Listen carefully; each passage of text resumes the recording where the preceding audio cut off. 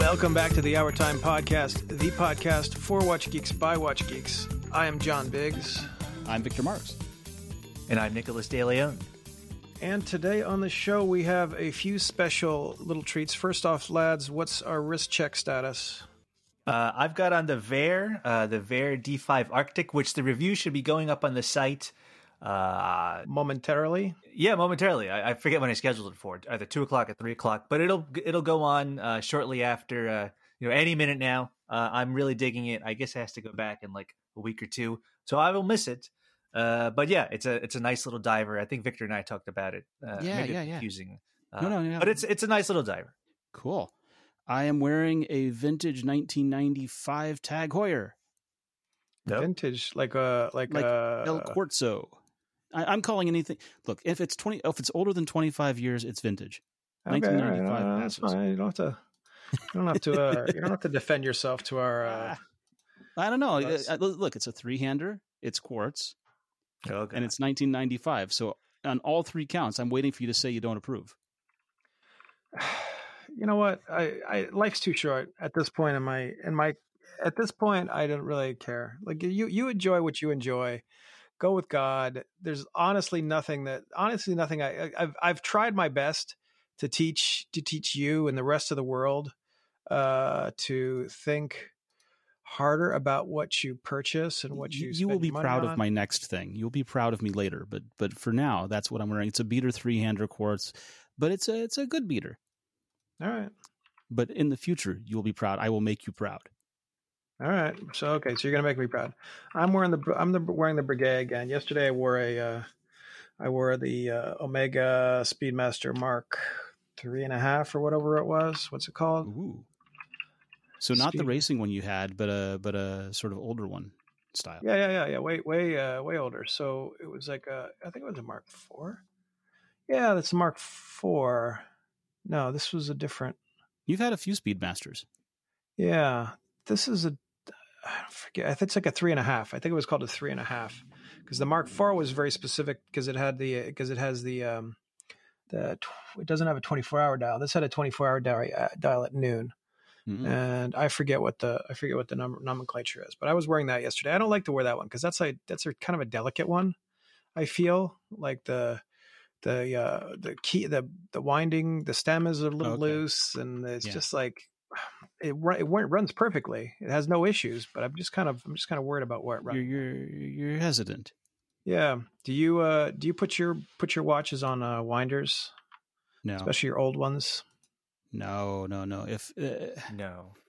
So these things, right? We talk about the way they're built. They're little pieces of metal working against each other, which has friction, and then they oil them, and then 5 years later you're supposed to service them and oil them again, but no one does. You wait till 10 years, right? Yeah. And so putting them on a winder is just prematurely aging those metals and oils. If you let them sit, then they're not in motion and therefore not wearing against each other. But then there's also the potential for seizing. They should not seize if they were oiled, and if the oil is still there and still alive. And if it's not, then it needs to be serviced anyway. I don't know. Wow. I don't know. I'm worried about seizing. I'm honestly worried about seizing more than I'm worried about. So I would, if I were you and I were worried about seizing, I wouldn't place them on a winder continuously. I would put them on once a week or once 1 week out of the month kind of thing. Yeah. Because you want to keep it moving, but you don't need to add extra cycles of wear for no reason. Yeah. I buy that. I don't use a winder because I like waking up every morning or every other morning or whatever it works out to and setting the watch. That's fun. That adds. Look, these are dark times. Not a whole lot else to motivate you. You get to meditate on the time. Yeah, I like to. It's a fun little ritual, and just let me have that. I don't have much. Let me. You don't have. Yeah, that's true. You don't have much. You want. I really don't. There's not much out there for a young man, and in today's day and age, there's really nothing for you. This world is not designed for you. No. And actually, the only place that is designed for you is the watch world. Honestly. I would. That's my official opinion. I think I'm also getting into guitars recently, so I'm also discovering that the guitar world is very similar to the watch world, and that there's like, oh boy, there's little special things that everybody likes to talk about, and also the jazz. So I've got like 30 guitars. So when you want to start talking guitars, we can do that. 30 guitars? 30. Yeah. I have a guitar problem. Oh man, that's probably that's not a good thing. I have Gibsons, I have Martins, I have not so much on the Fender side of things. I got one or two of theirs. I got stuff. I just got an L7 Gibson L7 from 1950. Yeah, I just picked that up for myself, and that's going to be that's basically all I want. Yeah. And it's kind of I mean, Guitar Geekery is similar to Watch Geekery in that it's technically harmless. It's potentially it's potentially economically devastating, potentially bankrupt you. Yeah, and you can argue about it all day long, or you can just throw up your hands and say, hey, strap a pickup to a 2x4 and add some strings and you're good. Just go for it. Big daddy, as it were. But I didn't realize that you had that many guitars. I really worry about this, but this is a whole different. No, I need help with that. Okay. Well, there you go. I lose track. I've got a bunch. I can name them when I count them off, but I haven't put together a spreadsheet. I probably ought to. That's nuts. All right. So the watch that I looked at this week is called the Bulova Professional Sea Devil Diver. Hold on. Professional Sea Devil. What do we call this thing? The Devil Diver, the 666. Devil Diver. The 666. That's called. What's the formal name for this thing? Yeah, it's here somewhere. So tell me what you like about it. Start talking about what it looks like a little bit. So Bulova hasn't made a good watch in a few years. Let's just well, that's rather harsh. That's a really right out of the gate. Here's this American watch company, and they've made terrible stuff. They made terrible watches. Terrible. Right, but they've made a few nice things over the years. Like and their entire catalog is garbage with one nice watch or two nice watches every year. Yeah. So I wanted their surfboard they announced. Yeah, so the surfboard chronograph, right? That's not terrible. Kind of cool. Was it quartz? Probably they had a quartz and an automatic. The quartz was like 400. I didn't get it, but I thought it looked neat. All right, I'll allow it. You can play the sound. Okay. All right, fine. I won't be as harsh as I would. No, go ahead. Tear them apart. So anyway, I'm just saying this was a unique departure for the company. I was pleasantly surprised. They're calling it the iconic 666 oceanographer. Yes. It is a design tribute to the acclaimed 1970s oceanographer. And it's called the Devil Diver because it's 666, right? Right. So this thing is very unusual in that it is, oh my gosh. So if you look at it, it's actually bright. It's bright orange in like a sherbet tone. And if you look at the pictures, you can just go to the site. It's on the site. We posted on February 4th. There's these little nuggets of clear plastic over the pips, and they add this 3-dimensional thing, and the Cyclops is actually inside the dial, so it's actually embedded on the underneath the crystal. Not the dial, the crystal. And this thing has loom that goes nuts. So whatever's going on with those little pips with the little light pipes, basically, so they're spreading around shooting light. Loom. Yeah, they're shooting the light out. The hands are super bright. The whole package is really, really nicely done. It's a little bit smaller. It would be nicer for somebody with smaller wrists. It's true to the original 41 millimeter size. Yeah, and it's a very, very pleasant and very, very surprising to me. I was really surprised. I was surprised that I was going to like it this much, and I picked it up. I'm reviewing it. I'm looking at it. $750 for this thing. It's a little bit much. But for a Bulova, I guess let's just go for it. I don't know. Well, you get Swiss movement. Yeah. Mechanical. Swiss, mechanical, automatic movement. Right. And you can go down to Satan's level. 200 meter dive case, right? Yeah. So this is in the pantheon of orange dials like Doxa, the Orange Monster, and this, right? Yeah. 100%. And the reason you use an orange dial is so that you can see it underwater, because the orange is more visible to a slightly deeper depth, certainly more than like a black dial. Yeah. And those light pipes over the hour markers where the loom is probably make it, just bling out at you a little bit better underwater too. Yeah, I'm pleased. I'm actually really pleased. It does have very strong Doxa vibes. I'm looking at it now, and it I think I mentioned this maybe a week or two ago. I kind of wanted one of the Doxas last summer. They're not free. They're not inexpensive, I believe is the way Victor described it. But this feels in the same sort of neighborhood. I don't know. I think it's cool. I think I don't know what the summer will look like in terms of like being allowed to have fun and being allowed to enjoy yourself this summer. It's not. There's no joy. There's no joy in your life. You're done. Oh, I'm like already. That's fine by me. I don't care. I sit for my computer all day. Yeah. What difference does it make? But yeah, this feels like a very fun summer watch. So who buys this thing, John? Who's this for? I think it's a. Who buys this? I think it's a nice alternative to an Orange Monster if you have a little bit more money. If you want to support a quote unquote American made watch company, this is one way to go. The design is great. It's a very sporty design. And I think if you look at it from the standpoint of like history and the story and the provenance, etc., then you're looking at a watch that is for a casual collector who wants something different for weekend wear, basically. I feel like you've literally described me. It's like, yeah, I don't necessarily have $5,000 for, I don't know, an Omega or whatever, but $750. Yeah, I could save up for like a month or whatever to get. That's exactly why I love this concept, because it is so cheap. Like, and it's not cheap, but like so affordable. The Devil Diver, the 666 phonographer, it pops up on eBay pretty regularly. You can buy the old one, but when you buy the old one, you're buying an old and crusty one, right? Yeah. And you're buying a crusty one that hasn't been serviced, and it's not as well made as this. So if you were going to buy one of these things and you didn't really need the old one, but you wanted the vibe, here you go. Yeah, this is exactly. I'm all about the vibe. That's what the kids are into. You know what? You love the vibe. Vibing. I think a guy like you love the vibe. I live for it. So yes, I'm a big fan of this one. I'm really pleased at what they did. It was a really cute little piece, and they did a really good job on it. It's like and you guys know me. When's literally the last time I've ever said anything like this about anything or anyone? Or I'm even impressed my own by family. the positivity. If you must, a while. It's been a very long time.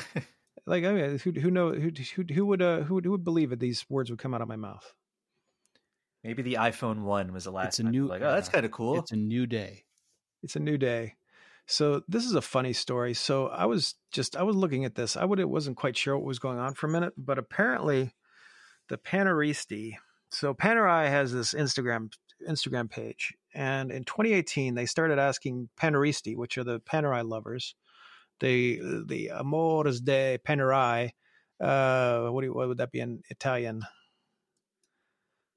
I don't know. Whatever. It's pretty close. Pretty close. Yeah. They would ask him to post these things on Instagram, and if you became a picked by Panerai influencer, you got special mention, and you're considered a god among men. Ultimately, you were considered. They would repost your picture and basically. Yeah, you're considered the closest. There's 2 or 3 levels between you and like Abraham as the ancient patriarch, and you're really, really close. That's basically it. Big deal. So it turns out this one guy would post on a bunch of Panerai. He had posted about 20, and he had a bunch of bands attached to him. And he would ask for bands, and people would send him bands, and they'd advertise with him. And he took pictures with like Arnold Schwarzenegger and everything. And it turns out that every single one of the watches that he posted and that Panerai gave like the thumbs up to, saying it's the best watch in the world, it's the best picture in the world. Great picture. We're really proud of this. Yeah, picture. We love Panerai, and we love this guy supporting us. Turns out every single one of those watches was fake. Now, we've discussed the horrors of fakes before, and I believe I have said I allow the discussion of them, and I also understand the impetus of the counterfeit Right. The motivations of consumers and the motivations of manufacturers, right? But this is pretty much some heavy duty BS, I think. Well, be really specific. What is the exact BS here? Okay, so I'm Panerai, and I want to be a big old social media influencer, and I want to get people to send me pictures of their Panerai. I want people to be excited about Panerai. Yeah, excited about the brand. Now, when I see a picture of a watch, presumably, and we're also going to assume that not everybody in the organization knows what a fake looks like, and maybe this social media dude or whatever has no idea what's going on, and they're just posting willy nilly. It doesn't really matter. And yeah, and we could also argue that it doesn't really matter. Who cares? You can't see it in the picture anyway, and who knows what the hell they're looking at. But for them to actively support this is a suggestion that they want you to purchase a fake Panerai, because it's the most popular thing on their Instagram. Straight up. That's my take. Interesting. I would have said that they want you to purchase a Panerai, and that showing pictures of people being happy about Panerai is a way of doing that. They're not really paying attention to whether it's fake or not. If you go to the store and buy a real one. Maybe they don't even need that. Maybe it's like, well, Panerais are expensive watches. So if you are, a kid or whatever, and you got a fake Panerai and you're posting it on your Instagram, and it's just advertising in a way, and they don't need to convert that many people to actual Panerais for it to be worth their while for this free advertising. I'm not sure I go with that. I mean, if you own a brand and you own trademarks, you don't want other people using those, because it can make your stuff look worse, and it can also water down the utility of that mark. Yeah. Right. You want the Panerai trademark to be referring to only real Panerais. You have to defend it. Yeah. And so their whole goal, this whole exercise, was get people excited about Panerai so that they go and buy a real Panerai. And they just weren't looking too closely, were they? They definitely weren't, and I think that's the difference between. When I say that they want you to buy, they don't care if you buy a fake, as long as you buy a Panerai of some sort, I suppose, is the answer. I don't know. I think they would prefer the money to be going to them, if I'm honest. I think they would prefer to be taking your money as opposed to routing your money to. But they don't. But clearly they don't care, because they're gonna slap this stuff on the. They're going to slap this stuff on their Instagram, and it doesn't make any sense. They're not going to check. I think the problem is that there are two issues, right? First of all, watch nerds are almost too good at finding these things out, stuff. Right? And their problem is they're trying to encourage people to enjoy and be enthusiastic about the brand, and their super fans are able to pick a thing apart a mile away. This is the same thing, right? You don't ever want to encourage anyone to wear a fake watch to an authorized dealer, because they're around the real thing all the time and may be able to pick it apart. Maybe they won't, but it's just rude. It's not polite. It's a major faux pas. But no, that's actually I don't think that's accurate. I think it's okay for the guy at the thing to say, "Oh, well, you got a fake. I don't understand what happened here. Did somebody sell this? Did somebody sell this to you as a real?" Mm-hmm. That's more likely, and I think that's a better use case or a better discussion. Okay. So what should we learn from this? What should come out of this? Like, what's the right result to happen here? Social media is silly. Is complete garbage. Yeah, that's the one. That's the first. That's step one. I agree. So influencers are a bunch of fakes, and especially the ones that want favors. Yeah. Yeah, and you walk a dangerous tightrope if you're a manufacturer by giving them any oxygen.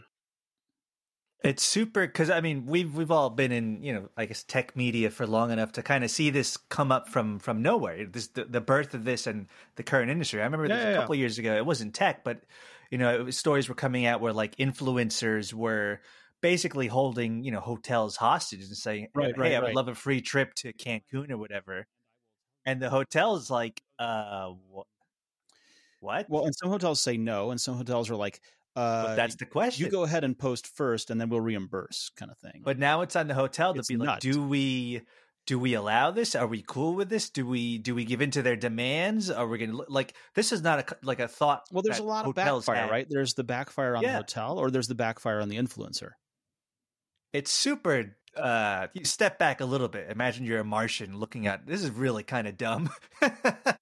Like this, like dance that's going on. It's like, this is actually quite ridiculous. But this is the way that things work now, and it's kind of weird. Yeah. All right. Well, I don't know. I mean, it's I think it's disingenuous. The idea that we're all supposed to be really good people, and we're supposed to support the whatchamacallit, the industry as much as we can. And I think by actually literally by us sitting here and saying these words, and trying to get to the bottom of this, I think we are actively supporting the industry in a way that the industry doesn't even care about. I think. Does that make sense? I would agree with that. Yeah. We're gonna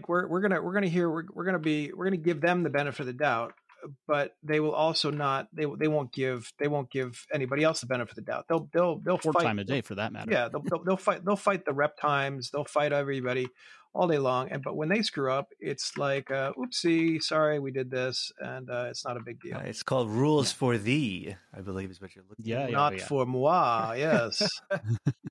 Not for moi. Yeah, it kind of exposes, again, the silliness of the modern economy, the meme economy, if you will. Yeah, I don't know. It's very frustrating to me as a human being, a human fish, a lover of these things. It's why should we go to bat, and why should we defend the idea that there shouldn't be replicas when they clearly don't even care? And that's kind of my point on this front. I think the problem is that there are multiple theys behind the company, right? There's the social media guy who is a public face of the company at one part, but that is not at all the same as the boardroom. Sure.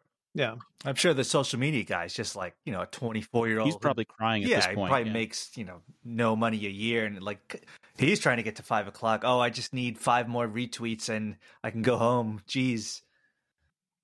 I mean, if you look, he's there.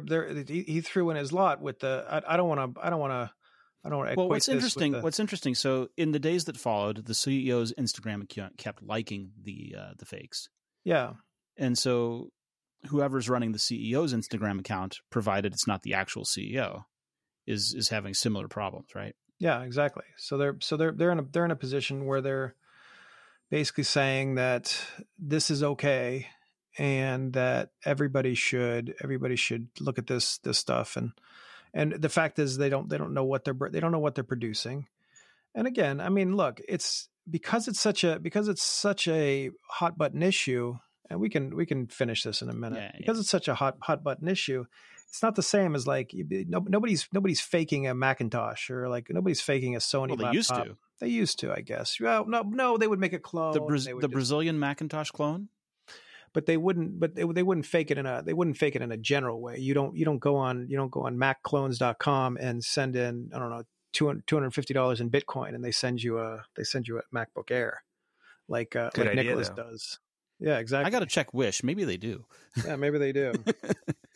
But if you're that disconnected from your product and you don't know what it looks like, even then that's kind of embarrassing. I mean, I can understand today's CEO not knowing what historical models looked like, and not being able to pick apart what's fake or real from a good historical fake. Yeah. Right. But a currently in production model, I feel like you ought to be connected enough to actually tell. And they're not. And that's the answer. They're not. And that's what's so frustrating about it. And maybe that's why brands are so pissy. That's why maybe brands are so frustrating when it comes to like actually giving us the stuff that we want versus the stuff that they want us to see, because they have to have that complete control. And if you give up that control in this specific case, influencers are the best people in the world. We trust them with our lives. Then you've ceded all control completely, and you don't deserve to get it back. That's my point. I think part of the issue is that in the tech world, we're very used to CEOs wanting to be very connected to the product and very connected to everything that goes into the product, right?